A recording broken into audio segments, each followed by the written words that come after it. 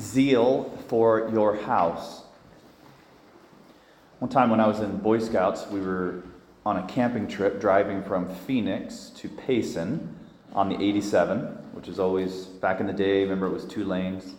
Well, I remember it was 2 lanes, but, and so we're driving in the old family Suburban, and we're cruising along, and my dad was driving, and he noticed that one or more of the boys in the Suburban was not wearing their seatbelts. And he wanted to get our attention, apparently. So he pulled the car over and hit the brakes, or it felt like he slammed the brakes, because my buddy was like lying on the seat there, and he just went, because he was not wearing a seatbelt. And, I was embarrassed. Like, come on, Dad. But even as a kid, I could recognize the goodness of what was happening there. That, like, why was my dad so angry? Because he was worried about my safety and the safety of my friends. Was he being a big fat jerk by telling us to put our seatbelts on? I mean, it did feel, he kind of killed the mood for a little bit. But his rule for putting seatbelts on was not arbitrary. That there was a good that the rule was protecting. Our readings today illustrate 2 different ways that God fights for our good.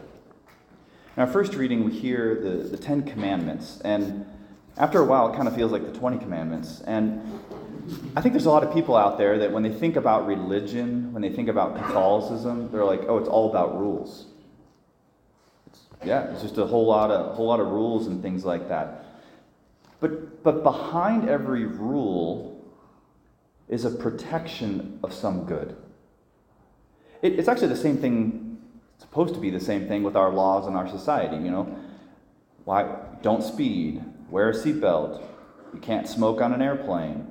Truck drivers can only drive so many hours before they have to stop. Like, if you look at these laws, you look at these rules, there's always some good that they're trying to protect. Now, our society is imperfect, and so our human laws can be imperfect and unjust. However, God's laws, God, who's perfect, that his laws are good. They're pleasing. They're meant to be so delightful. It doesn't feel so delightful at times, but sweeter than syrup or honey from the comb. They're meant to be blessings to us.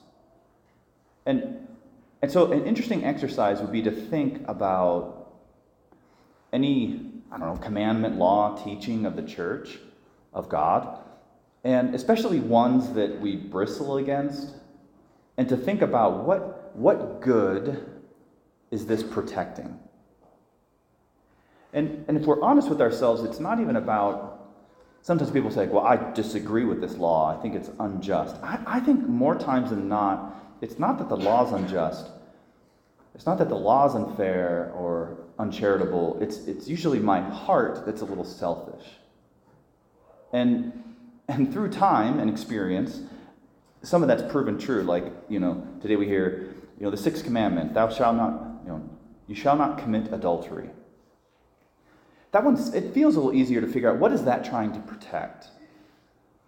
And we can see that from a distance, but we're in that situation. Like if we've had that experience, say we've been in a relationship that's been sexually active, and then we break up, and we wonder why our heart hurts so bad. That we're not just sad, but we're crushed. It's like this person took something from me. And so God's law is trying to protect the goodness of our hearts, our souls, our bodies. And so sometimes we learn the goodness of laws and commandments after the fact. But I think wisdom comes in 3 places. It can come from my own suffering, like, wow, I learned that lesson. Sometimes we suffer and don't learn the lesson, but yes, we can learn wisdom from experiencing the suffering and learning the lesson. I think that's why God allows it. Secondly, I can actually look around, I see somebody else suffering, and I'm like, that does not look like a good idea. I am not doing that. Or I can just hear something and be like, yeah, okay, that makes sense. Or even if it doesn't make sense, I'm going to trust that. And that's what God invites us to do with his laws and commandments, is saying, do you trust me?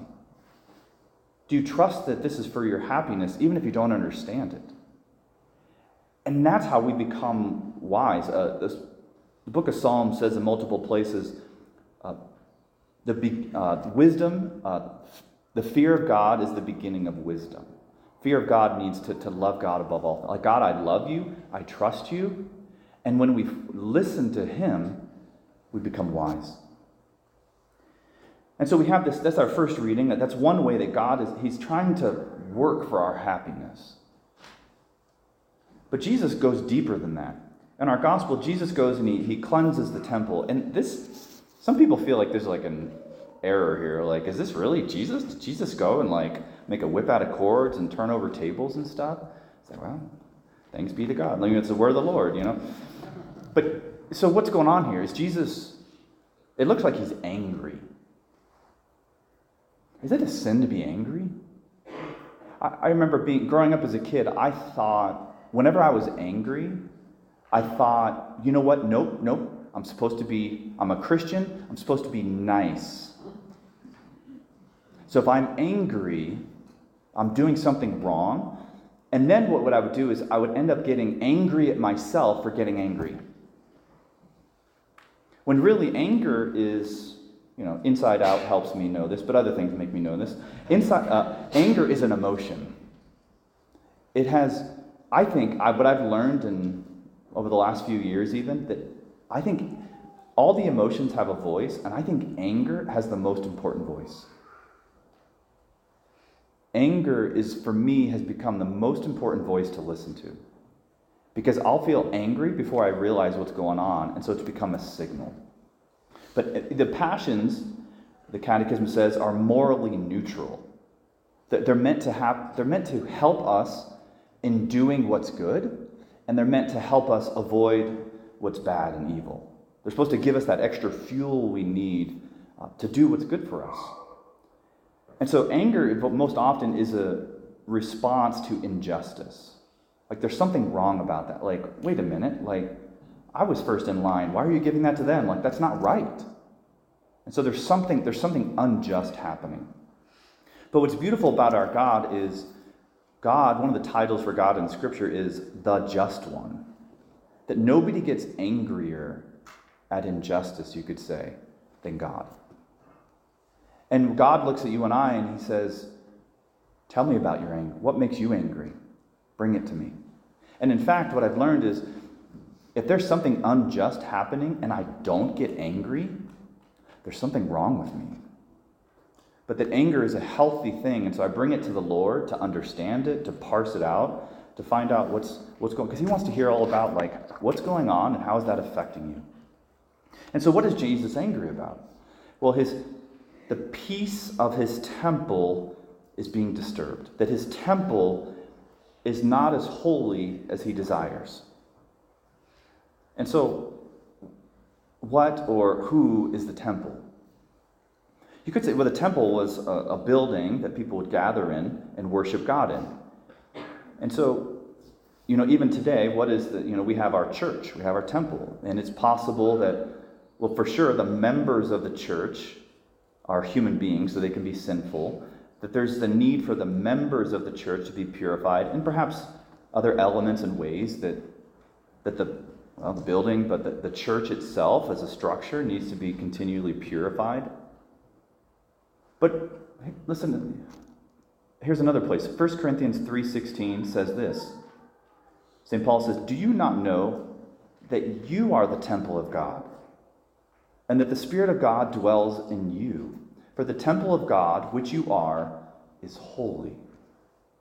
That we believe in baptism, we receive the indwelling of the Holy Spirit. We become a temple of God. When we receive Holy Communion, we become like a tabernacle of God. That we're a temple of God, meant to rest with God with us, and then to be vessels that help bring his love to the world. But I want to move in harmony with God and his Spirit. But if things are off, if there's things clouding my vision and I'm weak to do what's good, it's not going to work so well. And so because God loves us so much, he continues to work and fight for the cleansing of our temples. That's how serious he takes it. The instrument by which he cleanses our hearts is the wood of the cross. But he continues to work in all sorts of ways. And what does he want to do? He wants to root out lies and speak truth.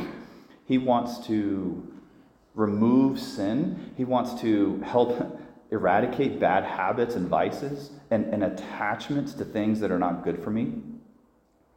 And he wants to reorder our hearts. And so what does this look like? First, it looks like painful. But I want to give you a couple examples. You know it's happening because it's unpleasant. I remember senior in high school, and you do sports for all these years, and you're like, all right, this is my chance. And I wanted to be like the best and win region and move on to state and all that stuff. And I got like third place. And I remember feeling crushed. I was like, this is not how it's supposed to be. Like, I put in the work. I'm supposed to be the best. But what I didn't realize was that in that pain, God was trying to heal me from the lie that my worth is based on my performance. That how I do or being the best determines my value in the world and in other people's minds. And God wanted to free me from that lie. And over time, I know even now, like when I do athletics and sports, that I can feel if I lose, a lot of times it's like, first of all, I'm happy that I didn't get hurt. And I'm just happy, I do sports now, I do athletics for its own good. Like, I love to play basketball because it just feels like beauty. You think about, for whatever that analogy is for you in your own way, that it just feels beautiful. And so now, but every now and then, if I lose or, I miss my third layup in a game or something, I start to get frustrated, and then I realize my heart's not pure yet. That God's still working on me because I still feel that friction, that he's still trying to order me and purify me and free me from that I have to be good and can't just enjoy it, he's exposing that. Another little example maybe you can relate to is my senior year in college. This girl that I thought in my heart I was going to marry, that we ended up breaking up. And I realized that without realizing it, that I had made her my number one. Because it's understandable when you break up with someone, it's sad. I had hopes for this, and you say to God, I really thought she was the one, like that's okay to say. Like, I was really hoping that would work out, But when it just steals our spirit, when it crushes us, when we lose hope of tomorrow, God is trying to do something deeper. He's trying to remind us that we weren't made, our happiness is not going to come from any one person. That our happiness is meant to come from him. And he might bless us with people in our lives through a dating or marriage relationship, but even if not, that we can find ultimate fulfillment in, we need relationship, we need friends. But I didn't realize I was putting my future and my hopes in this one person, and God loved me too much to let me stay in that misordering. That's what it feels like. It feels pretty unpleasant. But when I can see that that's what God's doing, okay, God, that somehow this is for my good, that I can choose to move forward with openness and courage. That other ways this feels like is if you ever get caught like cheating in some way, or if we're called out for gossiping, or if my brokenness is somehow brought to light, that's a really difficult moment. But it's meant to be a moment of purification. of freedom. That we can be like Jesus and just put it all out there and just say, I don't have to hold anything back because I trust in my Father who loves me. Then he's always working all things for my good. And then I can choose, Lord, I give you permission to continue purifying me. Give me the courage to move forward when it's difficult, when I feel exposed, when I feel broken down, that perhaps my foundation is wrong and you're trying to heal things and make it right. It's kind of like, this process is a lot like Lent, where I say, God, I hate this, but I know it's good for me. That I desire to be purified. I desire to be holy. And so if I will the end, then I also will the means to get there.